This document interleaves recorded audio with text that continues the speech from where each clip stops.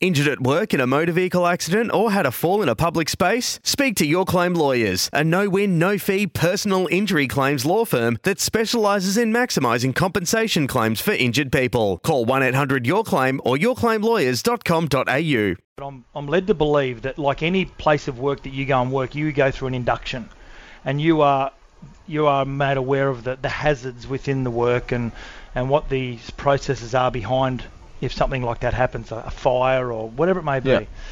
Now, when a young player comes into the NRL, like the rookie camp at the start of every year, are they taken through an official induction that says to them, listen, these are the pitfalls of playing NRL. This is what could happen to you. And if it does, you've got to be aware that we're taking the right protocols to ensure that your safety as an employee of the NRL is of our utmost importance. I believe that's not happening. I don't think it was happening, no. And the NRL need to introduce it ASAP as a part of a workplace, as an OH&S and operational health and safety. Yep. Want to witness the world's biggest football game? Head to iCanWin.com.au, predict Australia's score with a crystal ball, and it could be you and a friend at the FIFA World Cup Qatar 2022 semi-finals, all thanks to McDonald's. Maccas, together and loving it. TNCs apply.